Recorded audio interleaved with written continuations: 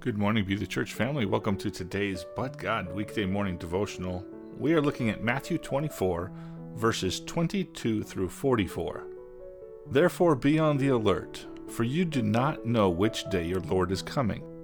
Be sure of this, that if the head of the house had known at what time of the night the thief was coming, he would have been on the alert and would not have allowed his house to be broken into. For this reason, you must be ready as well.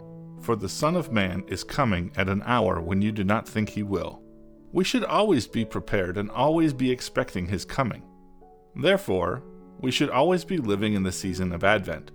We must live in such a way as to glorify our Lord, who has called us to be his witnesses throughout all the earth. We must do this daily in preparation for the second coming of Christ. For he is coming again, as it says in Matthew 24, verse 36. But about that day and hour no one knows, not even the angels of heaven, nor the Son, but the Father alone. Paul wrote a letter to a young Timothy who was just starting out in the ministry. Paul, through Christ, wanted Timothy to better understand how to promote the ministry of our Lord, thus telling him how to prepare himself and others for the coming of Christ.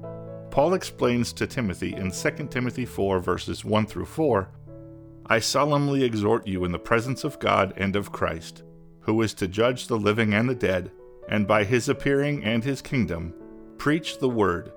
Be ready in season and out of season, correct, rebuke, and exhort with great patience and instruction. For the time will come when they will not tolerate sound doctrine, but wanting to have their ears tickled, they will accumulate for themselves teachers in accordance with their own desires. And they will turn their ears away from the truth and will turn aside to myths. The truth is, Christ has died, Christ has risen, and Christ will come again. Our call is to share this message and what God has done in our lives, and we should do so like Christ, with love and compassion. This is what we should always be focusing on, especially during the time of Adventus. Lord, thank you for your words of encouragement and your directing us towards preparation for your second coming. Please help us to always be ready to share your message, to love others, and to seek you first. In Jesus' name, Amen. Shalom, blessings, press in, and press on.